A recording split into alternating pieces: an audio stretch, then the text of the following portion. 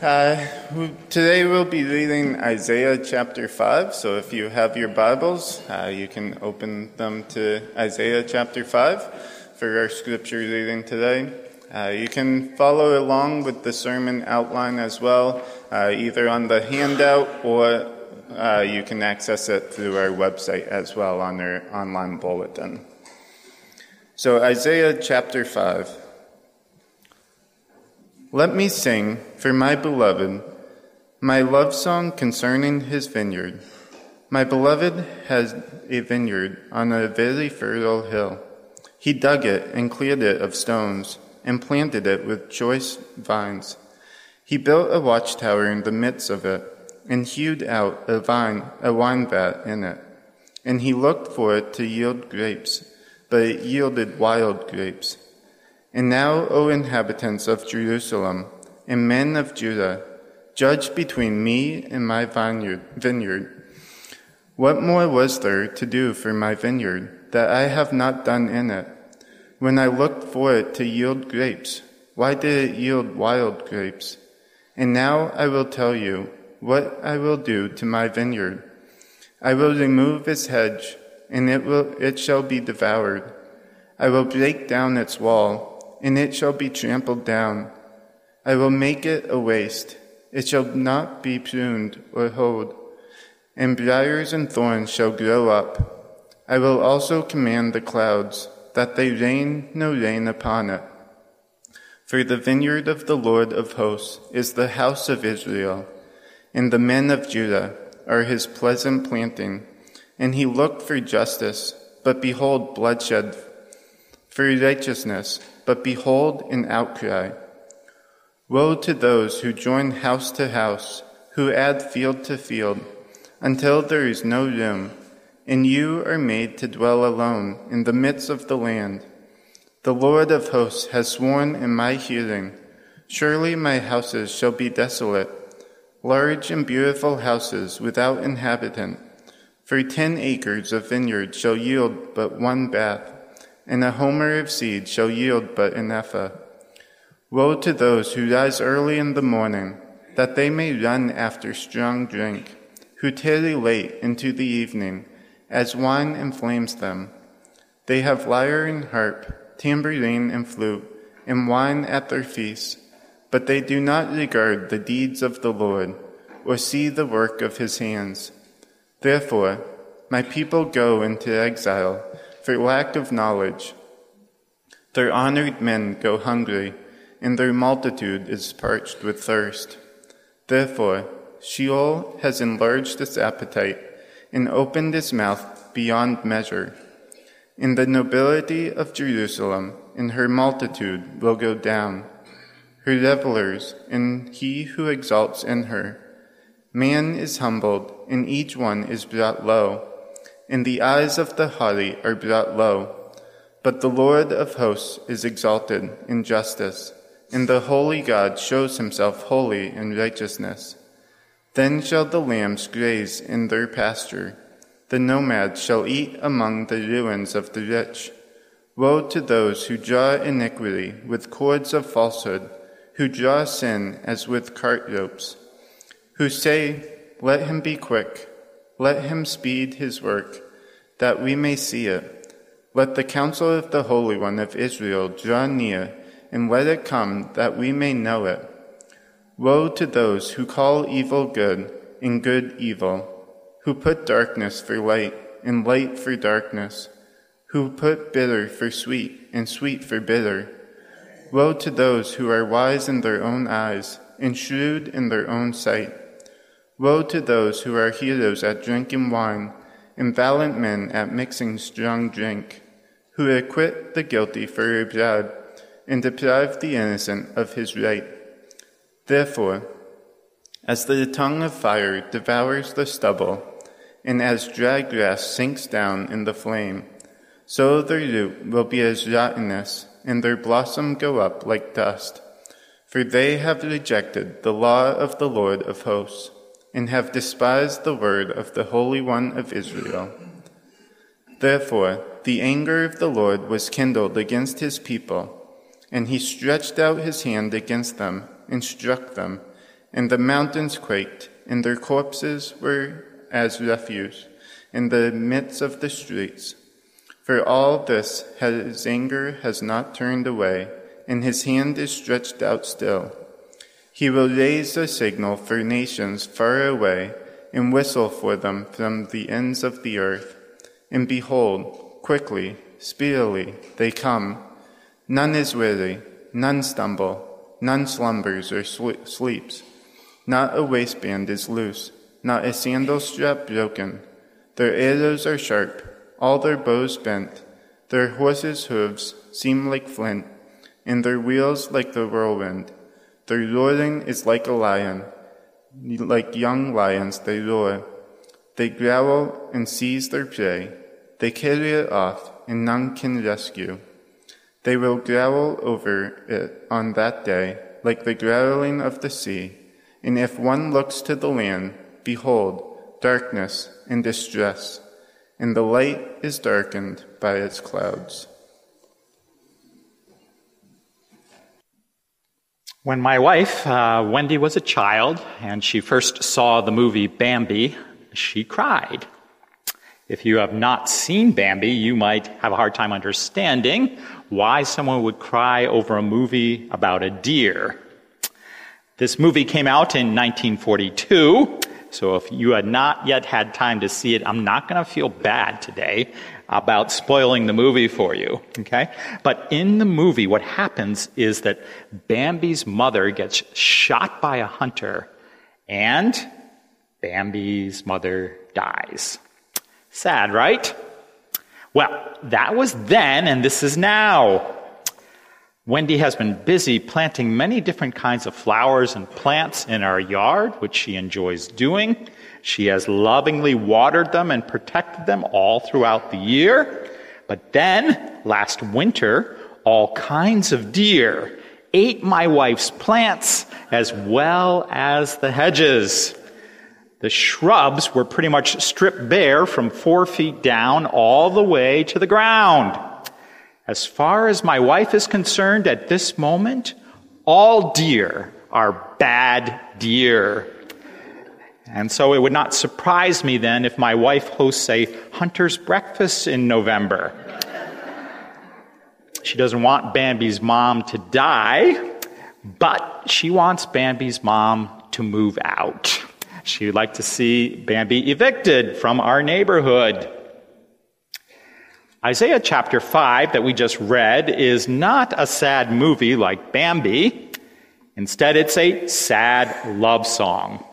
It's a song of heartbreak. So this is a classic country music song. No one does sad songs like country music songs. So in the song, Isaiah sings about his beloved in verse 1. But then by verse 3, he switches things up and he starts to sing as his beloved. And then in verse 6, we discover that Isaiah's beloved is God himself, because it's only God who can control the rain, and so he is singing as God. And then finally, in verse 7, we discover who it is who has broken God's heart. It is his beautiful vineyard that he had lovingly cared for and provided for and watched over, just like my wife had cared for her flowers and plants. The vineyard, then, is God's chosen people, Israel and Judah, who have broken God's heart. God had poured out blessing after blessing on his people, but they had rejected his love. They had broken God's heart.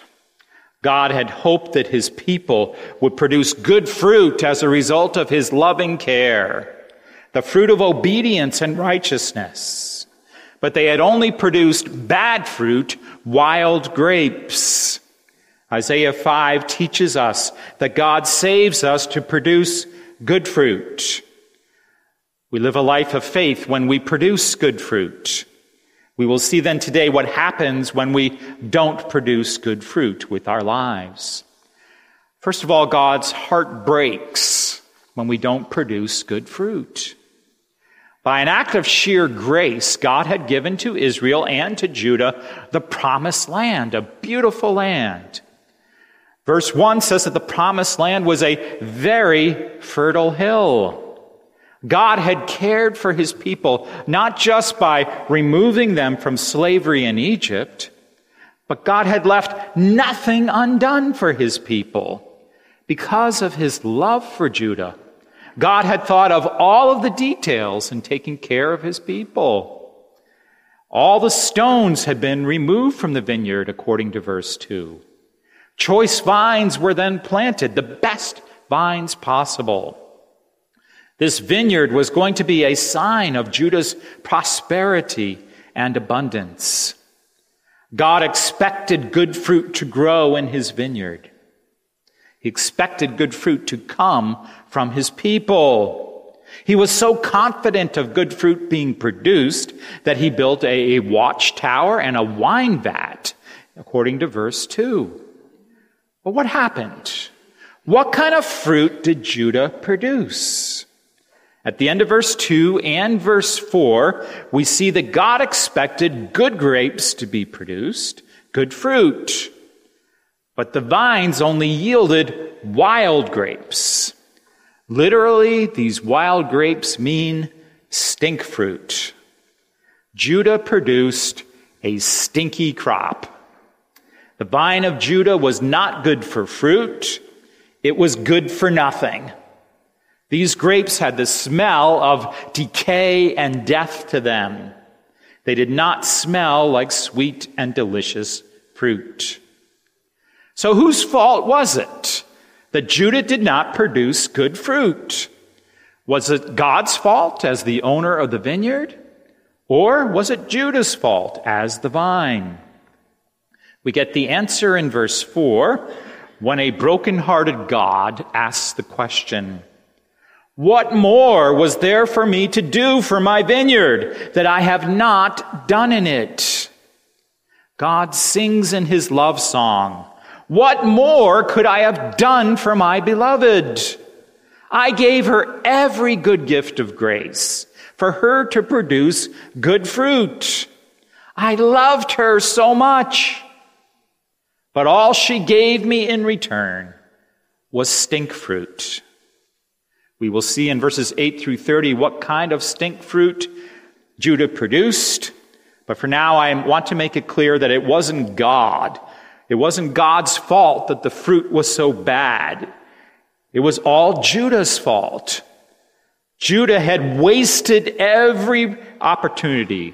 They had despised every privilege given to her by God. And so what was God going to do to his people, his vineyard? He was going to destroy it. It was good for nothing, since it only produced stink fruit. Verse 5 says that God would remove the vineyard's hedge of protection. He would break down its wall and let it be trampled. It would be the Assyrian army who eventually would come into the nation of Judah and bring destruction. If Judah had lived a life of faith and obedience, she would have been impregnable. Nothing could have harmed her. But because she produced bad fruit with her life, God would let Assyria devour her.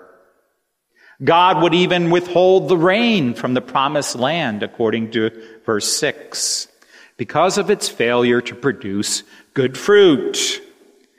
And just like God let thorns grow in the Garden of Eden after Adam and Eve's sin, God would let briars and thorns grow in Judah because of Judah's many sins, according to verse 6.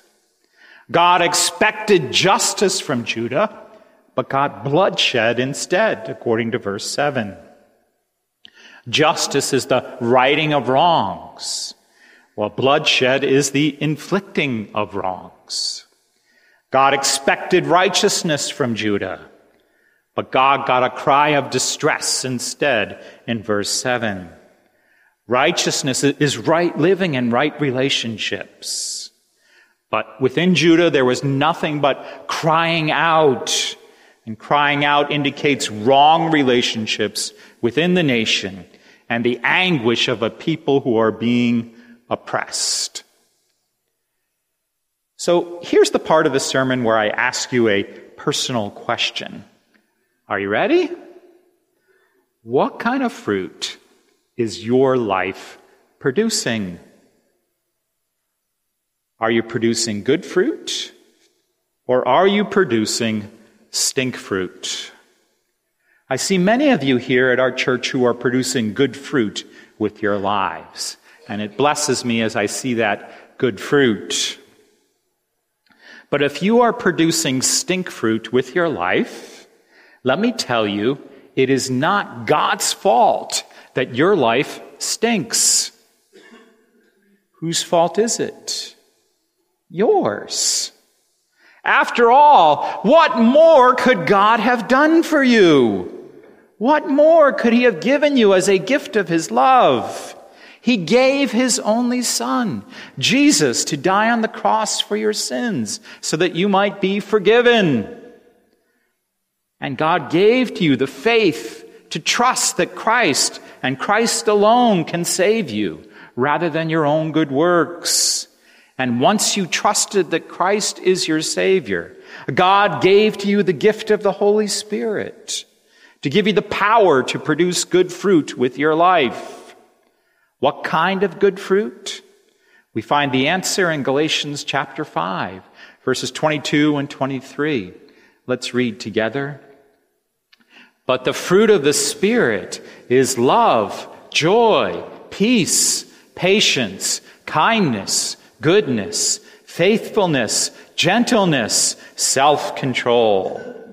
So are these good fruits which we just read, are they the fruit of your life? These characteristics that we just read, they look like Jesus Christ. So of course we cannot look like Jesus by our own strength, by our own power. That's why God graciously gave you the gift of the Holy Spirit, so that you would have the power to produce good fruit and look like Jesus. If you abide in the vine of Jesus, if you stay connected to Jesus through Bible reading, through prayer, through worship with other believers, the Holy Spirit will give to you the power to look like Jesus yourself. He will give you the power to produce good fruit with your life. Would you like to produce such good fruit? Abide in the vine. Stay connected to Jesus every day. Pray for the Holy Spirit of Jesus to fill you. Then your life will not break God's heart. Instead, you will bring joy to God as you produce good fruit with your life. Well, what also happens is that God's hand is raised in judgment when you don't produce good fruit. We see that in verse 25 particularly, where it talks about God's hand being stretched out against his people. Now, people get very uncomfortable when you start to talk about God's judgment. For example, whenever we Christians talk about hell, someone will always ask, how can a loving God send anyone to hell? The answer to that question comes at the end of verse 16, where we read, the holy God shows himself holy in righteousness. You see, God is not just loving, he is also what? He is righteous. He is holy. Now, the word holy means separated. What makes God separated from us is his moral purity. This is his separatedness from us. If we are going to ask, how can a loving God send anyone to hell? We also need to ask a question that I have almost never heard anyone ask. And that question is this: how can a holy God send anyone to heaven? Our holy God will expose sin. Just like he did in Isaiah's day, through Isaiah, he exposed all of Judah's sins. And so when God exposes sin, he must act against it as the holy God. God hates sin because he is holy. He is always opposed to sin with all of his being. God will then act to protect his honor and his glory and his holiness in his people. Since Judah had produced stink fruit with their lives, God announced a series of 6 woes on Judah in chapter 5. The first woe is found in verse 8. Woe to you who join house to house. The word woe means that great sorrow or distress is coming for Judah because of the stink fruit of their lives.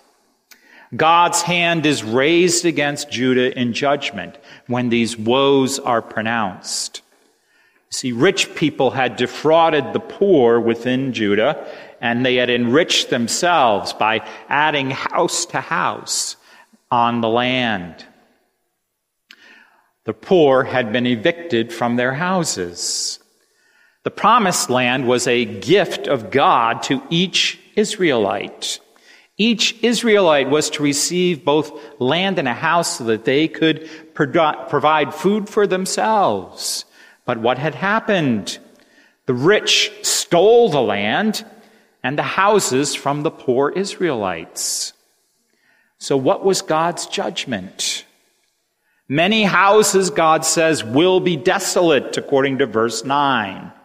God says to the rich, if you take a house from a poor Israelite brother, God will send foreigners to take all of your big houses from you rich people. Woe to you who steal from your brothers. Judah was not only abusing material wealth, they were also abusing the good material of creation. According to verse 11, they were drunkards who were headed for woe. These folks, they rose up early in the morning just so they could get drunk. The only thing that got them out of bed in the morning was their wine. They were self-indulgent. So how would God judge these self-indulgent people? They would lose their land, they would go into exile out of their land, and they would suffer hunger and thirst, according to verse 13. They would have no more wine to drink. They would go to Sheol, the land of the dead, according to verse 14. They would be humbled, according to verse 15. And their big houses would turn into what? Ruins, according to verse 17. So I brought a picture with me today. Isaiah says to Judah, you're proud of your big houses that you have stolen from the poor. Well, this is what your big house is going to look like someday. It will turn into a pile of ruins. The people of Judah lived to satisfy their appetites, but in the end, only one appetite would be satisfied. The appetite of the grave, Sheol, for more dead bodies. These were the first 2 woes. But God is not done yet. He instead has 4 more woes to bring. Now, at this point, I'm sure that most of you have a different kind of woe that you would like to say. You'd like to say woe like you would say to a horse. You'd like to say, whoa, whoa, whoa. Slow down, God. Slow your roll with all this judgment talk. Can't we just say something happy here instead? You say, God, can't we just avoid all of this judgment? Do we really need more talk of judgment that is coming? If you are thinking that way, I'd like for you to think about what happened on August 6, 1945. On that day, thousands of people woke in Hiroshima, Japan, to go about their daily lives. They did not realize that an atomic bomb was going to be dropped on their city at 8:15 that morning. The people of Hiroshima were oblivious to the danger that was headed their way. They were about to be destroyed, or at least horribly disfigured. But they were unaware of their perilous situation. Their position was desperate, and so was their condition. But they didn't know. Because of that bomb, 70 to 80,000 people, about a third of the population of Hiroshima, they were killed. They were killed by the blast and the resulting firestorm. Another 70,000 people were injured by the bomb. Thousands, of course, died later from the radiation. So here's my question for you. Do you think the people of Hiroshima would have liked a warning about the destruction that was coming their way? I think they would have. And I think if they had received such a warning in time, they would have fled for their lives. They would have run, knowing that they were in danger. So when God gives us warnings, they are merciful warnings. God warns us because of his mercy that judgment is coming, surely coming. He warned Judah with a series of woes. And these warnings are meant to lead us to produce good fruit in keeping with repentance from sin. Well, since God's woes are merciful, let's continue to examine the last 4 woes of Isaiah 5. In verse 19, God pronounces a woe on those who deny God and doubt his power. They say about God, "Let him be quick. Let him speed his work that we may see it." They say, if God really exists, let's see him do a miracle. These people were slaves to their own sinful appetites. They held on to what was false. Verse 18 says that they were all tied up with cords and ropes. They were slaves to sin. Another woe is pronounced in verse 20 on those who call evil good and good evil. They turn moral values upside down. They deny absolute, objective moral values. They do what seems good in their own eyes. Another woe in verse 21 is spoken to those who are wise in their own eyes. Such people put themselves in the place of God. I am smarter than God, they say. I know what's better. Finally, in verses 22 and 23, a woe is given to those who are heroes at holding their wine. They corrupt the justice system by taking bribes and convicting the innocent. This is the society in which Isaiah found himself a prophet of God. But can I ask you something? Do these stink fruits of Judah, do they sound familiar to you today? Can you smell these stink fruits in our own culture? What then was God's warning for Judah? And what is his warning for us today? If you are producing stink fruit, what's coming? Judgment. And so God's first warning here is that judgment would come suddenly upon Judah. The people of Judah accuse God of being slow to act and to do miracles for his chosen people. They accused him of that in verse 19. Well, guess what? God's judgment would happen as quickly as a wildfire consuming dry stubble and dry grass, according to verse 24. God the judge is in control, both of creation and of nations. He has the power to set your country on fire, God is saying. But he also has the power, according to verse 25, to make the mountains quake, to send earthquakes. This might be a reference to the earthquake that God did actually send upon Judah when King Uzziah was the king. King Uzziah was the first king that Isaiah prophesied to. God also is in control of the nations. God can whistle for nations to come and judge his people like one might whistle for their dog to attack an enemy. We see that in verse 26. And when God whistled, Assyria would come quickly. They would come to judge both Judah and Israel. And so what would Judah be like when Assyria came in judgment? They would be like prey, cowering before a hungry lion, according to verse 29. That's what Judah would be like, knowing that they were about to be eaten. They would be like storm-tossed sailors, hoping to make it to land, according to verse 30. But they would only find darkness and distress. The last verse of Isaiah chapter 5 has two references to darkness. The verse says that when you look to the land, you find darkness and distress. And the verse also says that light itself is darkened.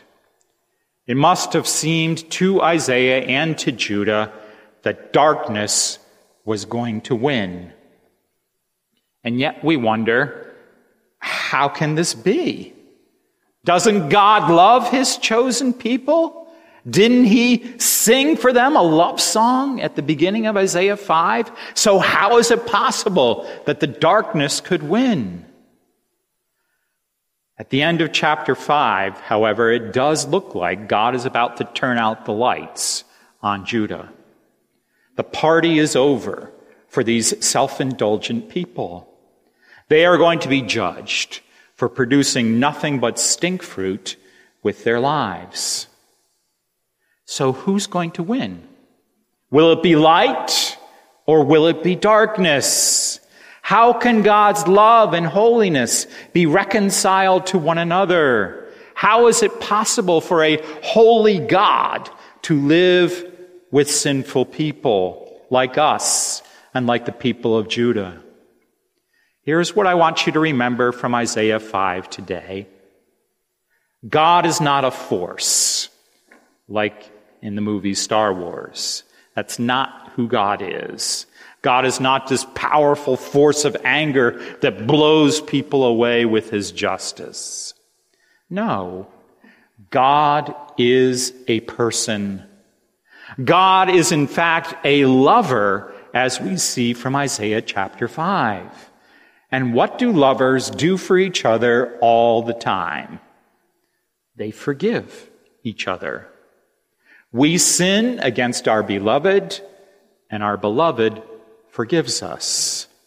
Our beloved sins against us, and we forgive our beloved. This is what lovers do. And this, in fact, is what God does. God, of course, never sins. He's holy. But God does forgive. An impersonal force cannot forgive you. But a betrayed lover can forgive you. And this is what God offers to Judah and he offers to you today. God offers you forgiveness. God offers us this forgiveness at the cross. Do you remember what happened at the cross? Darkness. Isaiah prophesied in chapter 5, darkness is coming for Judah. And on the day that Jesus died for our sins, darkness fell. We read of this darkness in Matthew chapter 27 and verse 45. Let's read together. Now from the 6th hour there was darkness over all the land until the 9th hour. And so on Good Friday in Jerusalem, from noon until 3 o'clock in the afternoon, there was darkness over the whole land. At the time of day when it should have been the brightest, what was there instead? Nothing but darkness. Our sin, our stink fruit, led to God's judgment and darkness. But who did that judgment fall upon? If we trust that Christ died in our place, the judgment fell on Jesus. Isn't that good news? Isn't that news worth celebrating? That Christ took the judgment that we deserved? That judgment that fell on Jesus brought us forgiveness. When Jesus died, the curtain that separated the holy place from the most holy place in the temple, where God himself was said to dwell, that curtain was torn, ripped from top to bottom. Because Jesus died, we now have access into the presence of the holy God. Our sin is paid for. Our debt is erased. We can now live in the presence of the holy God.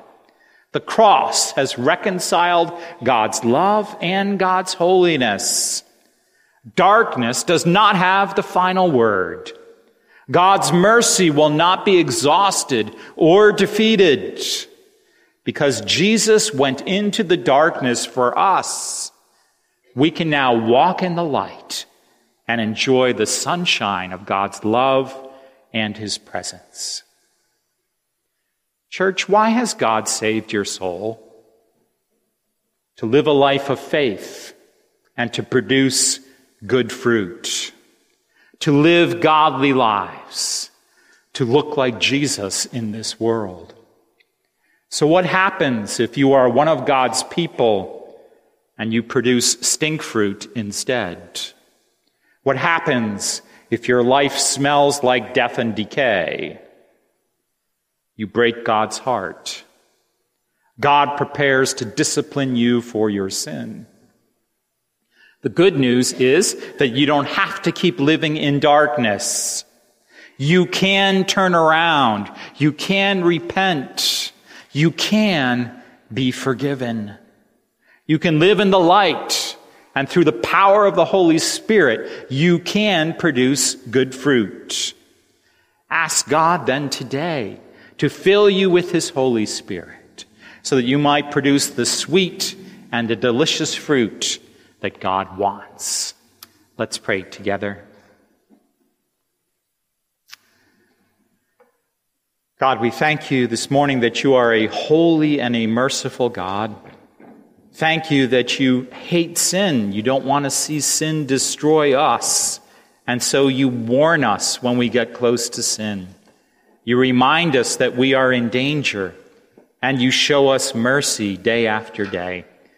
And so I pray for those who are living lives of sin today. I pray that you would cause them to turn around. May they produce good fruit with their lives instead. May you turn their hearts toward you. And I pray that good fruit would be produced by everyone in this church. In your name we pray.